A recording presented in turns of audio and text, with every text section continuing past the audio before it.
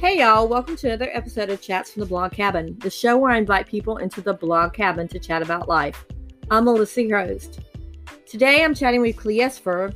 She is a young lady who was actually diagnosed at the age of 15 or 16 years old in her teenage years with bipolar disorder. And we chat about how she turned that into something positive by becoming a life coach to help the others who have bipolar disorder navigate their life. This particular podcast episode is very up close and personal for me. It was a way for me to learn as well, because recently my middle daughter was recently diagnosed with having bipolar disorder. If you go back and listen to episode 58, you'll hear how she talks about how it was kind of a struggle, but then again it was a relief because she then knew there was nothing wrong with her, and now that she can find help and be able to navigate this. And that was my panel on mental health. So I hope you learn a lot, and you learn that you can be a functioning person in society, even if you do have a mental illness or a mental disorder. It doesn't mean a death sentence like most people think. It doesn't mean that your life as you know it ends, because actually in some cases the life gets better, because then you learn to shift what you're supposed to be doing and learn to take care of yourself more. So you know what I need you to do right now? That's right. Start listening.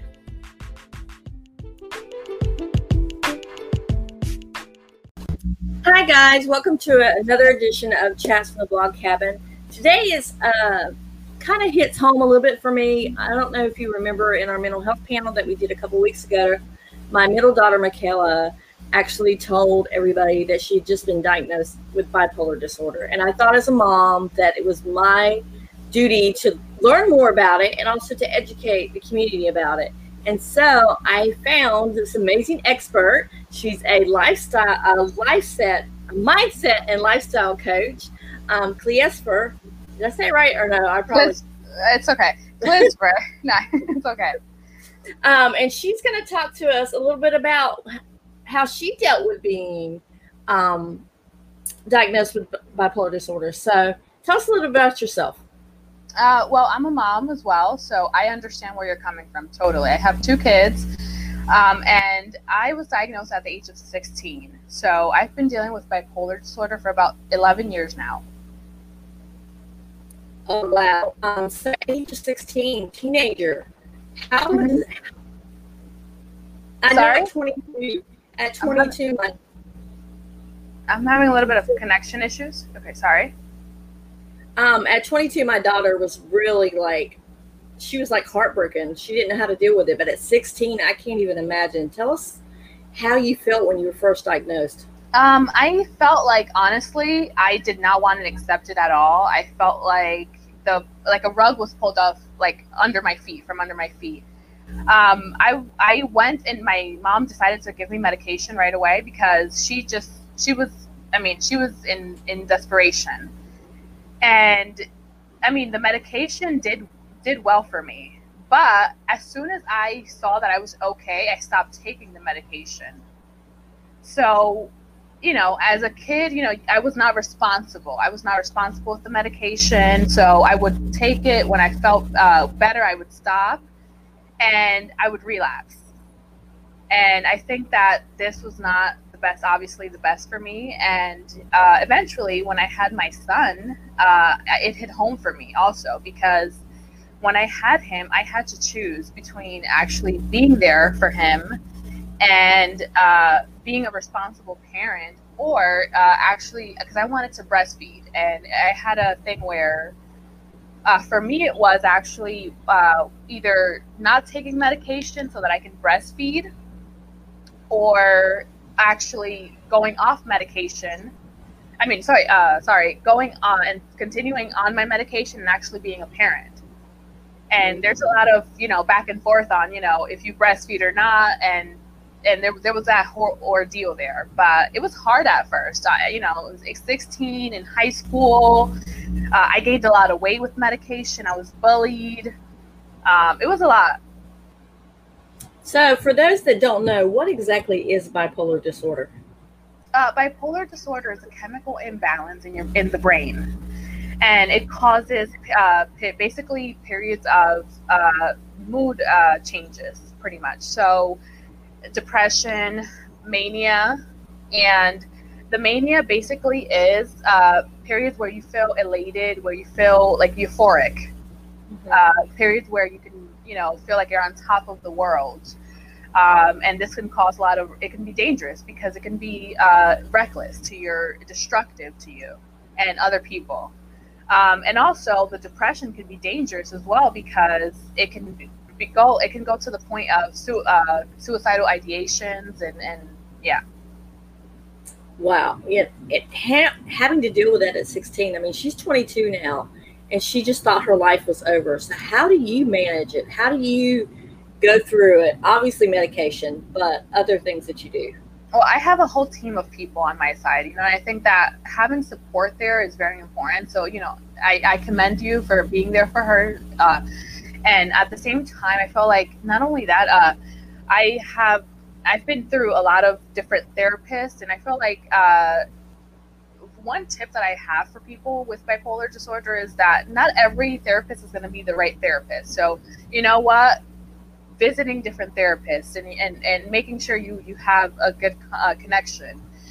Also, I feel like advocating for yourself with your psychiatrist, making sure that they're listening to you and listening to what it is that you actually need and that your needs are being met as a patient. I believe in that also. And another thing too is, being in control, I feel like, of your symptoms. I feel like if you feel anything at all is not right, be in control of your intuition.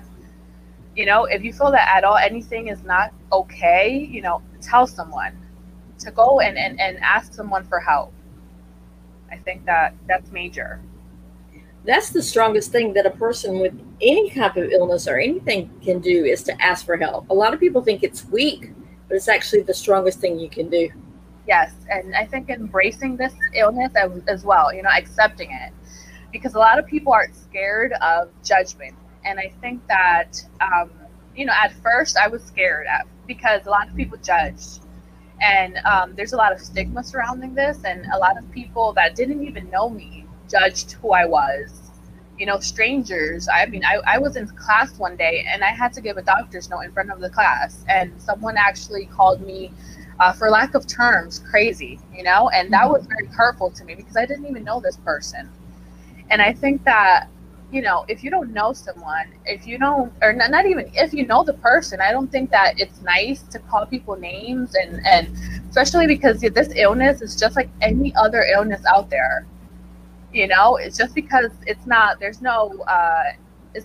you can't see this illness, any other mental health illness. Just because you can't see it doesn't mean that it's not like any other illness out there. And I think that people with the illness need to embrace it, and accept it for what it is and get help if they need it. I know we were talking right before we came on, because I told you that my girls are Mexican Americans. They're from Mexico. And you said your husband's from Mexico and you're from what, the Dominican? Yeah, Dominican Republic. And we were talking about the Hispanic culture really doesn't embrace this type of thing. They kind of like don't talk about it. So let's talk about some of the cultural biases around it. Yeah, I think there's a lot of taboo around it, and I think a lot of that is because of the stigma surrounding it, and I think that it's not something to hide. It's not something, and I think a lot of that with the culture biases is because a lot of people fear about what other people are going to say about their family, or how people are going to judge the other person. And I think that, who cares what people think? At this point, the most important thing is that you get the help you need and that you are okay. Also too, it tends to be run in family genetic, and that's something that we couldn't even trace back on my husband's side because they don't even talk about it, or they don't go to the doctor for it. So how can we make sure that we are saying that, it's if it's in the family line? That's basically what I'm asking. Basically, I think that just speaking up and making, asking the right questions. I think that's the only way we can find out. Now, you are a life mindset coach. So tell me about how you help people navigate the bipolar disorder? The first thing I do is have them accept, their disorder. And I think that that's number one. I've had people call me for their family members, and a lot of them call me and they tell me, you know what, I have a family member and they have not accepted that they have bipolar disorder, but I can't help them because one, a lot of these people are over the age of, they're adults. So in this country here in the U.S., basically, we can't, unless they're a harm to other people or a harm to themselves, we can't commit them to any psychiatry treatment or any counselor, because they can't, they're not basically, they're not in danger, or they're not, but then they do need help. So that's another thing I think we have to kind of discuss here, that how much help do they need to be in, or how much in distress do they need to be in to actually get help? Wow. So take us through a client coming to you that say you help them navigate the bipolar disorder as well. I mean, if that's a client that comes with bipolar, how do you navigate it with them? Usually, I've had people come to me, and it's mostly I get usually other people, other family members reaching out for them. But when I do also get people willing to actually come for themselves. But what I do is my process is very individualized because I do one-on-one sessions. So I kind of work with them through coaching. So what I do is I have a 12-step program, and we work on confidence building, embracing it, learning how to advocate for yourself, and as well as other things. But it's very individualized. So because, like I said, not everyone is the same. Mm-hmm. So. Yeah, because not every bipolar disorder have the same type of symptoms. For example, mine, I have schizoaffective, so I get psychosis. Oh. And yeah, so that's everybody's different. So how do you deal with it with having small children? Obviously medicine, you said, mm-hmm. But are times when you feel like you're about ready to go into one of those stages? How do you do it? How do you make your kids so productive? I honestly, every day is a challenge. I can't say, because there is no cure. But mm-hmm. medication does help. I see a therapist. I go to group therapy as well, virtually now because, the COVID. Okay. But at the same time, I think that every day is a learning experience. And I have support from my family, friends. And at the same time, I think that I use my own methods. For example, I take time for myself. I think that's very important. Being a mom in general, mm-hmm. giving back to yourself is very important anytime. But yeah. So what are the ages of your kids? Are you scared that they're going to have it, or you feel like you're better prepared if they do have it because you're dealing with it yourself? I have an 8-year-old and a 2-year-old. And honestly, I was scared at first because I feared if it happened, if they had it. And at this point, I'm like, you know what? If it happens, it happens. And, it's not all bad, I think, because there is a bright side to it. A lot of people with bipolar disorder they're creative. They're more intuitive. They have, they're in tune with their feelings. So, mm-hmm. One of the things that my daughter had when she was younger was ADHD. Do you think that's part of maybe could have been part of her bipolar earlier, or do you not even, has there been studies? There's been studies, but I can't really correlate that, so I'm not sure. Okay. So let's talk about how you decided to become a certified mindset expert. Let's talk about that, because obviously that's pretty awesome. Sure. Honestly, I remember days when I just wanted to help people and I was too sick to do it. And I remember being in moments where I was psychotic, just trying to reach out to these people like Demi Lovato and other big people out there with this disorder, and I just didn't know how to do it. I didn't know how to, because I was I was sick, obviously, but I just didn't know how to do any of it. And eventually, I actually started writing. I began a blog, and the purpose of my blog was to help out other people share their struggles and to come together. And it came out of, I guess, an idea of struggle, and eventually it grew. I stopped doing it for a while, but I didn't really give it up. Eventually, I ended up deciding, you know what, I have to do this because it's my passion. I love doing it. And I decided, you know what, I'm going to get certified and continue with my dream. And I met a publicist who helped me get on WebMD, on Good Housekeeping magazine, and you know what? It seemed a lot closer, the dream. So now I'm actually not only certified, but at the same time, I'm actually helping other people. So yeah, it's all possible. I love how you're taking something that could have been very detrimental and very demeaning and very life-changing. Well, it was life-changing, but you took it in a positive direction instead of taking it into the negative direction. How did you focus on that? Because like you said, when you were 16, you were not focused. How did you make that turn, make that switch?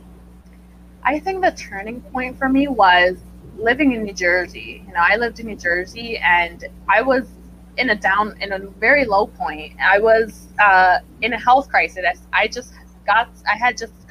was in the hospital for about a month.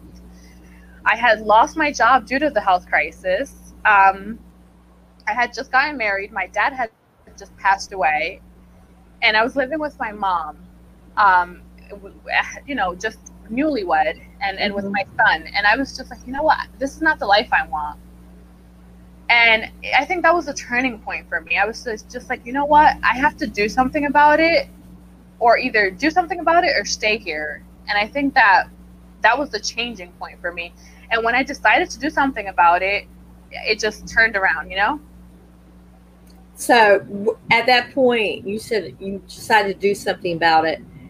Do you have ever had any thoughts of suicidal thoughts, suicidal ideologies, or anything like that went along with the bipolar? I did. Usually those happened when I was younger. As I got older, they kind of dissipated a little bit, but eventually, at that point in my life, I was depressed. But I guess after thinking about my life and everything that I was going through, I decided, you know what, my husband was telling me, let's move to Tennessee, and I saw a different future, and I ended up moving here, and you know what, it was the best decision I've ever made. So what makes you an advocate for people now, for the bipolar? What made you decide to, I know you already said a little bit about you wanted to help people, but what made you decide to finally come out? And in my mental health panel, one of the therapists on there said that in the South, we don't have our crazy. We just bring them out on the front porch and we talk about it. You know what I'm saying? But up north, they don't talk about it. Different places in the United States, you don't talk about certain things. So what made you decide, okay, I'm going to be vocal about this. I'm going to start telling people so I can help other people? No, because I was tired of just hiding in a corner, and telling, and pretty much just people pointing a finger and telling me that you can't. And, I wanted to show people that, you know what, even with bipolar disorder, even with a mental health diagnosis, you can do anything you set your mind to. So what do you think? There's a change now in the country that people are talking and insisting and focusing on mental health than ever before? Honestly, I think because with everything changing with the coronavirus situation, being that with the whole being in the house, in the, what is this called? It's on the tip of my mind. In the quarantine. I think that being home so much and not being able to go outside, it's hard for us, because if we were stressed out before, it's causing a higher stress level. What would you say to someone who just is recently diagnosed with bipolar? What would you tell them? Honestly, if this is what all people say, it's going to be okay. But honestly, you can make it okay.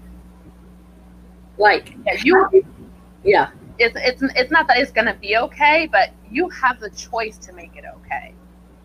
And that's basically having to go with the mindset, correct? Mm-hmm.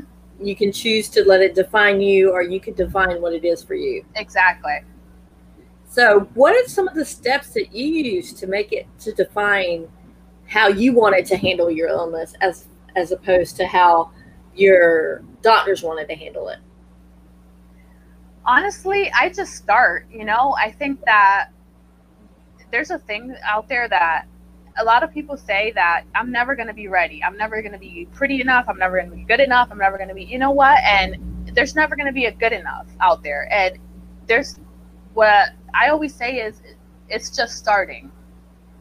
It's just a matter of actually just going out there and putting your foot in the door and starting and doing something about it. Because a year ago, 2 years ago, I didn't know enough, as much as I know now. And it just took me starting and doing what I'm doing now. And now I know enough. I know more. But there's a saying, a quote. Let me see if I get it right. Hold on. If you start 3 months from now, if you start today, 3 months from now, you'll do more. Now, think if you start, if you don't start think if you don't start today, 3 months from now, if you don't do nothing, pretty much. Mm-hmm. So, do you kind of get the idea? Yeah. Yeah. It's like 3 months from now, if you haven't started, you're still going to be the same place. But at least 3 months, you could be 2 or 3 steps ahead. Exactly. Instead of 2 or 3 steps, or in the same place or behind everybody else. Mm-hmm. So, how do you manage your mental health? Honestly, I think it's a lot of meditation. I go, and in the mornings I only have chances in the morning because, again, I am a mom of 2 kids, and it's a lot of time management too. I try to go for a walk in the morning because that's my me time. I give a lot to myself because I recognize that all I do, and I say, you know what, I need to give myself some me time for my sanity. As well as giving time for my kids, giving time for my husband, and it's a balance. Because there's another thing that I believe in, and it's not all you do, it's if you do enough. So I know one of the biggest things that my daughter struggles with is change. How do you go and accept change or master when things are changed up and things aren't the routine? Because I know routine is very important. Mm-hmm. Well, honestly, I think change in life it's inevitable. And it's hard sometimes for people to just, change everything and go about change. But honestly, for me, I think the way I master change is just there's one, I think that it's just about just the mindset. I think that, for example, if you tell yourself, I'll say a little something I don't like doing dishes, right? And if I tell myself, you know what, I'm gonna do these dishes, and I'm gonna do this late. I'm gonna get to eat ice cream later. You know what? If I see it in that way, then I'll do it quicker. Now, if you, for example, you tell yourself, I am tired and I don't want to do these dishes, and you know what? It takes you longer, and you then tend to procrastinate it. So it's just kind of how you see things. It's the perspective and how you see things, and kind of in a way tricking your brain. So it's like whether you see the glass half full or half empty. Yeah. Kind of. That's one thing that I can tell you about change, I guess. So where do you find your inner peace when you're in the middle of a episode? Honestly, in my house, I think that finding your peace should be, for me, it's my home, my family. For other people, it could be something else. But I think that where you're happy and and I think that what you're grateful for should be your peace. Anything. So, continue. No, go ahead. Sorry.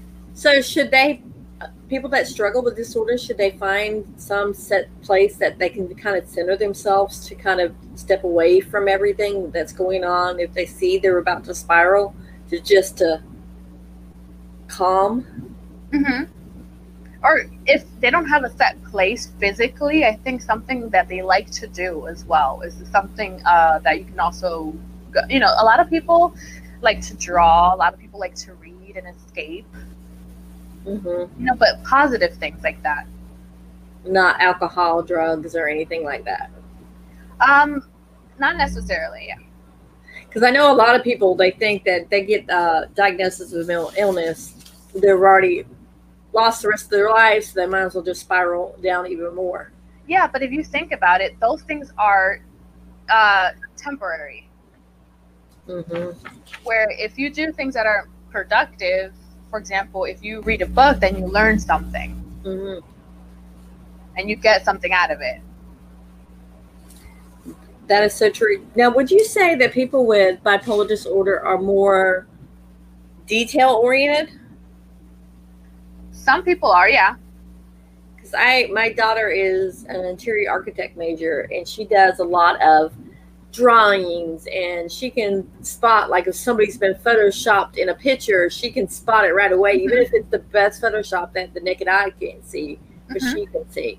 So do you think that's part of her disorder, or do you think that's part of her makeup, period? Honestly, it could be both. It could be personality. It could be bipolar disorder, because I actually did interior design at one point. So I can, it could be her personality, but it depends, So what would you tell parents of children that are being diagnosed with bipolar disorder for the first time? Because honestly, as a parent, I didn't know how to navigate. I knew she needed help. I was there for her. I listened to her. I have, like, one of my very good friends is a licensed therapist, and I chat with her a lot just to ask her, hey, what's your opinion? But what should parents do if they don't have that type of? Honestly, I think just love them, take care of them, be patient, encourage them, and just give them all the tools that they need to flourish. Is there something that you wish you had done differently once you were diagnosed? Honestly, no, because if I would have done anything differently, I wouldn't be the person I am today, and I am grateful for everything I've done. I do have regrets, but honestly, I'm thankful for my children. I'm thankful for the paths that they have gone on, and I'm thankful. I'm grateful for everything. So. Now, you talked about your children. Do they know? I know you said they were 2 and 8, but do they know that about the bipolar, or have you even had that conversation with them yet? They do, and I actually had a situation happen. And when I was pregnant with my daughter, I went to the hospital, and I actually took my son with me, and my husband wasn't with me, so I went just us two. And my son actually was taken into custody because they noticed I wasn't mentally okay. Mm-hmm. So they actually took my son into protective custody for 2 days. And obviously, when my husband found out, he actually fought for my son's rights, and everything was okay. But it was something very traumatic for him. So it was something that I think. Honestly, I think it was something that I felt really guilty for, because I felt like I was choosing one child over the other. But when I went to court and everything, the judge told me, she was like, you know what? You did the best thing you could have done, because you did not leave your son at home by himself. Mm-hmm. You were not feeling okay, and you went to the hospital to get help. And even though, he was taken into to custody or whatever, he was taken care of, which of course I was going through, a terrible time. He was going through a terrible time, but I did the best thing I could at that time. And I think that a lot of parents go through that because of certain situations of mental health and certain issues. But yeah, like they're aware of my diagnosis, and so yeah. So at the hospital, did they treat you with respect when all this was happening, or did they treat you okay? Because being, I hate to say this, but some of the cultural bias and stereotypes in the United States, they're more likely to go against someone who's of a different color than they are. So I was just wondering how they treated you as far as, because you're Latina, and how far they treated you with respect. Because I know if some other people had gone in, maybe it might have been the way you handled the situation as well. Mm-hmm. That's it. I think I mean, considering the situation, I believe I was really calm. Because they explained to me the whole process, and they told me he was only going to be there for 2 days, and I was very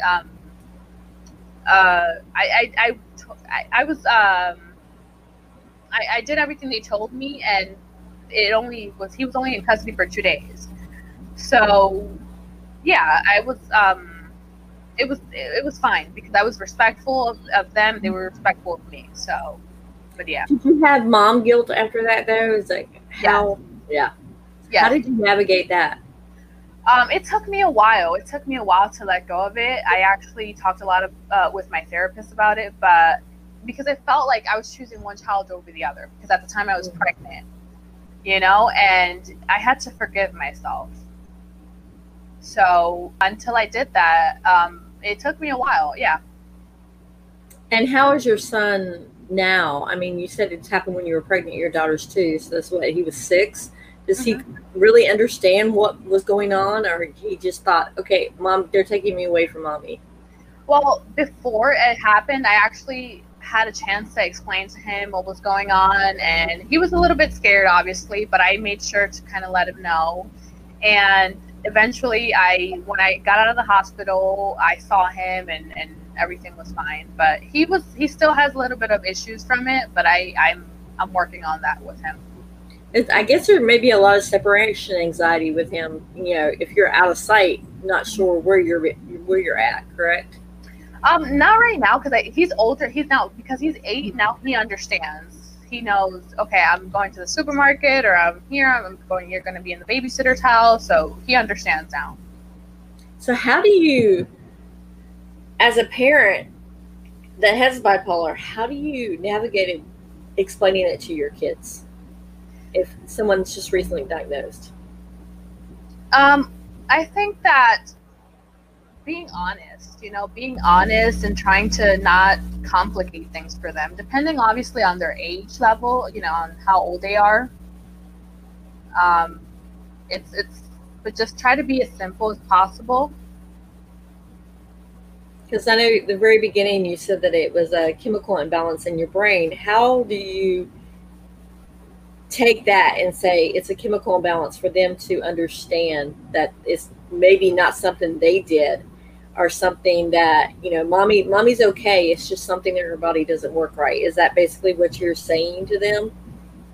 I mean, a way to do that, I think, would be there's a chemical, or there's a juice or something that mommy's brain is missing. Oh, I love that. So what is one thing, I already asked you one thing, you said it to be okay, but what are some other tips that you can give people that are kind of navigating this bipolar disorder? I think that one of them is trust your doctor. I think that sometimes if you're having suicidal thoughts, please go to the hospital or to the, there's an alliance also. And or just talk to someone about it, obviously, reach out for help. Also trust your psychiatrist for your medication. Sometimes when you go on medication in the beginning, they might obviously not work at first, but tell your doctor every symptom you're having, every side effect you're having. It is important to tell your doctor and tell them, okay, this is not working. This is not, whatever it is. If you're sleeping too much, if you're gaining weight, if you're losing weight, or whatever it is, let them know, because those things are very, very important. Another thing too is your counselor. If your counselor, for whatever reason that you don't have a good connection with them, it's also very important, because this is the person you're supposed to share your stuff with so that you can get help. So you're supposed to feel comfortable sharing your personal stuff with. So that's another thing. Do you suggest keeping a log of like when you take the medication, how the side effects, how you feel, so that way you don't forget when you go to the doctor? Yes, yeah, of course. Yes. And probably journaling probably helps a lot of people as well. Am I correct? I journal. Yes, I have, as you can see, a whole bunch of journals here. Yeah, I have, for example, my therapist actually told me about a tracking journal where you can do for habits. For example, if you're trying to sleep more, if you're trying to work out more, whatever, you can do a habit journal. And the way that works out is you just write Monday to Friday or whatever, and then you do dots on each time or day or whatever you're doing it, and then you track on how many days or times that you're actually accomplishing it. So, and then you can see at the end of the week how many times you've actually done it. But that's a good, journaling about your feelings and your mood level and all that stuff. Actually, it's very helpful. How important is getting the proper nutrition during when you're diagnosed, or making sure that you eat properly and get enough sleep? Honestly, nutrition in general, it's very important. Getting your 3 meals a day, snacks in between, it's very, very important. And sleep, sleep is very vital, because our brain needs sleep. When we don't get enough sleep, that's when we go into manic episodes. That's when our brain goes pretty much haywire, and we go into frantic mode. So yes, sleep. So talk about manic episodes. What do they look like? I know for everybody it's different, but just in general. Well, there's 2 different types. There's hypomania, which they're a little bit less severe, and there is the extreme, like the more the mania, and those are pretty much overspending, not sleeping, and having endless amount of energy. And they're very destructive. They can be, at one point I was manic, and I was actually telling my ex-boyfriend, I was just like, can we go jump off a building? And don't do that. But it was things like that, that's very, very reckless driving and doing things like that. And yeah, it can get to that point. So it's very dangerous. Wow. And you probably thought, let's go jump off the building. Nothing's going to happen to me. I'm just like, you're Superwoman. Yeah. And yeah, it gets, because you have this grandiosity, and you think that you're invincible. You also can get where you have these. If you do get, like, for example, I get psychosis with it. So you can hear things and see things that are not really there. So mix that with the mania, and it's just pretty much. Think like you're in Narnia or something, you're like in different worlds. So it's wow, it's different.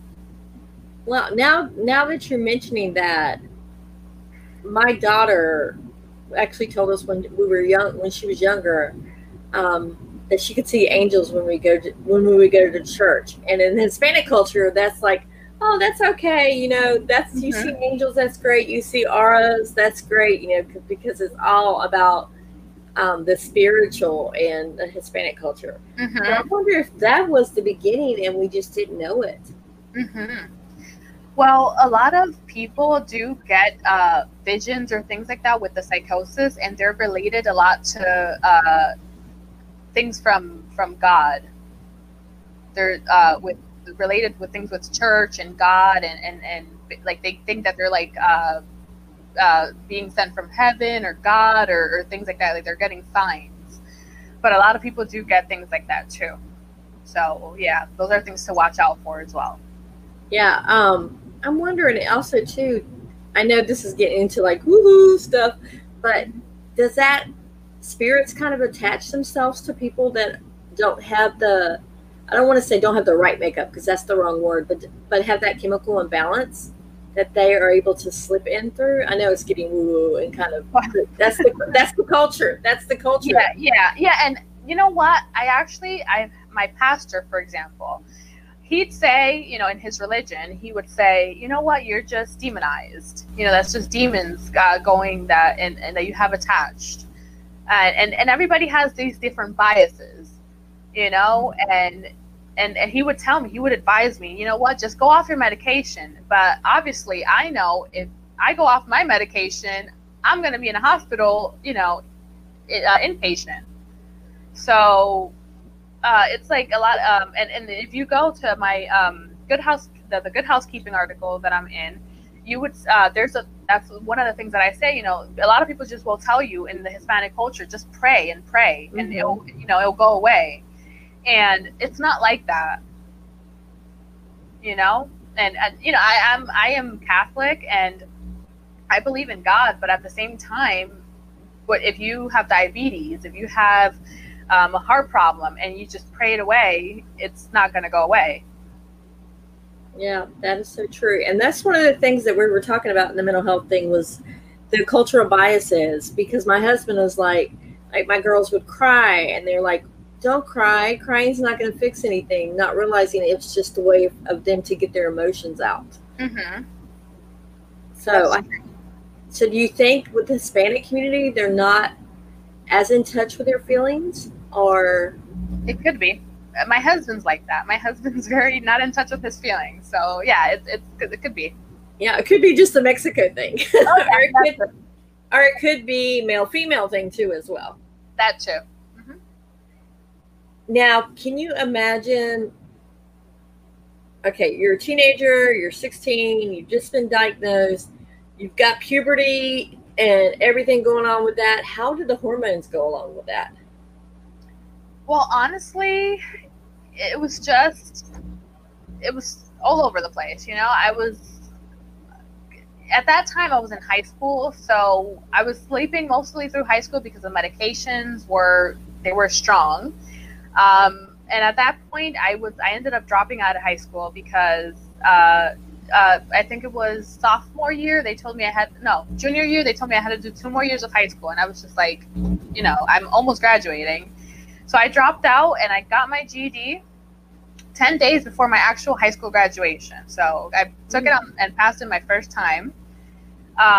So after that, I was just like, what am I going to do with my life, And then I thankfully had my son soon after. And I think he gave me the mindset that I needed, I think, at that point, because I thank God that I had him, because honestly, if I didn't, I think I would not be here today. I would probably be down spiraling. So that's kind of like an anchor for you. You had your son, someone that you had to be responsible for, to take care of, to feed, to be there for him. And that's kind of like, okay, I need to switch gears or flip the switch a little bit and start focusing on what I can do for my mental health to help my son as well. Yes. And I think that a lot of people don't have an anchor like that, and I feel like that's why a lot of people go down that spiral path. And until they find themselves in the pit bottom, they don't see that, I have to do something about it. Or until they get an anchor, like we say, they don't see, I have to do something about it. But, that's why a lot of people like me and therapists and psychiatrists are out there to actually, get people out of those situations, or before they get into those situations, to help them and guide them. So I don't want to use regular people that aren't dealing with this disorder. How can they help people who are dealing with this disorder, as far as making people aware that it's not something to be shameful about? something that, it may be just a mental diagnosis, but it's nothing that's going to stop you from functioning like everybody else in society. How can we do that? I think just normalizing it, speaking up about it more, and making it something so normal that, you know what, there's a lot of people out there that go misdiagnosed, that go undiagnosed, because they're just scared. They're just scared of what is everyone gonna think. So I think just normalizing it. Yeah, a lot of people are scared. Everybody's so scared in society. Even at 50 some years old, I'm scared that what are people going to think about me? And finally, when I turned 50, I was like, you know what? Screw that. I'm going to live my life. And I'm just going to, and I've learned to do things and tell people later, And one thing I always say is, you know what? At this point in life, you know what? Only it's your life. You will have to pay the consequences for it, and no one else does. So, you know what? Just live out your life, and don't let anyone, tell you what to do in that aspect. You know what? Just live out your life for you. So. And you can basically have any career you want to, correct? Yes. I mean, definitely. You can be whatever you want to be in life, and it doesn't have to define who you are. Now, what about the military? Does military take people that have the bipolar disorder? Honestly, I'm not sure, but a lot of people in the military, I know they have like PTSD or things like that, from being in the military. So I think I believe they should, I don't think that should be a no-go. Yeah, it's true. I mean, is there any last tips that you want to give people that are dealing with bipolar? Honestly, I think that just be you, love yourself for who you are, and embrace yourself. And can you tell people where to find you at? Okay, bluegraislifestyle.com. That's blue like the color, GREIS, lifestyle.com. And on social media, do you have any social media? Yes, it's Clisver, CLISVER. All right, I want to thank you so much for joining me and having this conversation. And I've learned a lot just listening to you of ways that I can support my daughter. And I want to thank you for coming on. Thank you so much for having me. It was a pleasure. All right. We will see you on the next chat from the Blog Cabin. Bye, guys. Bye.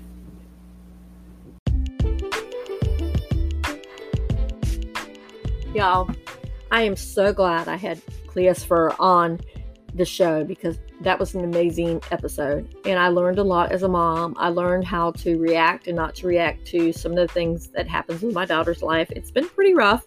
So I feel like not only did I give voice to those that are suffering from this disorder, to know that, hey, it's normal. It's a new normal. Mental illness should be something that we should talk about. It's not something that we hush, put in the closet. We shouldn't whisper when say somebody has a mental illness. We should learn more about it. We should educate ourselves so that we know we're not being prejudiced against them. Because, folks, there's so many different ways we can be prejudiced against a person besides their race or what they believe, but also by things they can't control. You can't control what color your skin is. You can't control what country you're born in. You can't control your gender. You can't control who you love. There's so many different things that you can't control. But what you can control is what you put in your mind,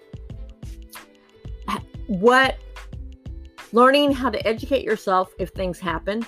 Learn how mental illness isn't a death sentence, that you may have to rethink some of the ways that you approach situations, but still, it's not a death sentence. And I really, really, really love the fact that Clisver has made her life's work to become a life coach for those that have this disorder. That's a way of giving back. I absolutely love this. So I really hope you learned a lot from this chat. I know as a mom, I did. I encourage you, if you know someone who has a bipolar disorder, or you are even concerned about having it yourself, please listen to this podcast. I mean, it was an amazing episode. And speaking of podcasts, remember I have churned these podcasts. First, they show up on Facebook, and then they're on YouTube. They're on Facebook and YouTube simultaneously because I feel like it's reaching different audiences. And then a couple weeks later, they show up as a podcast. I really would love for you to subscribe and to leave a review because honestly, folks, that's what gets this amazing content out there is by subscribing and leaving a review. And most of all, I want you to remember, keep chatting.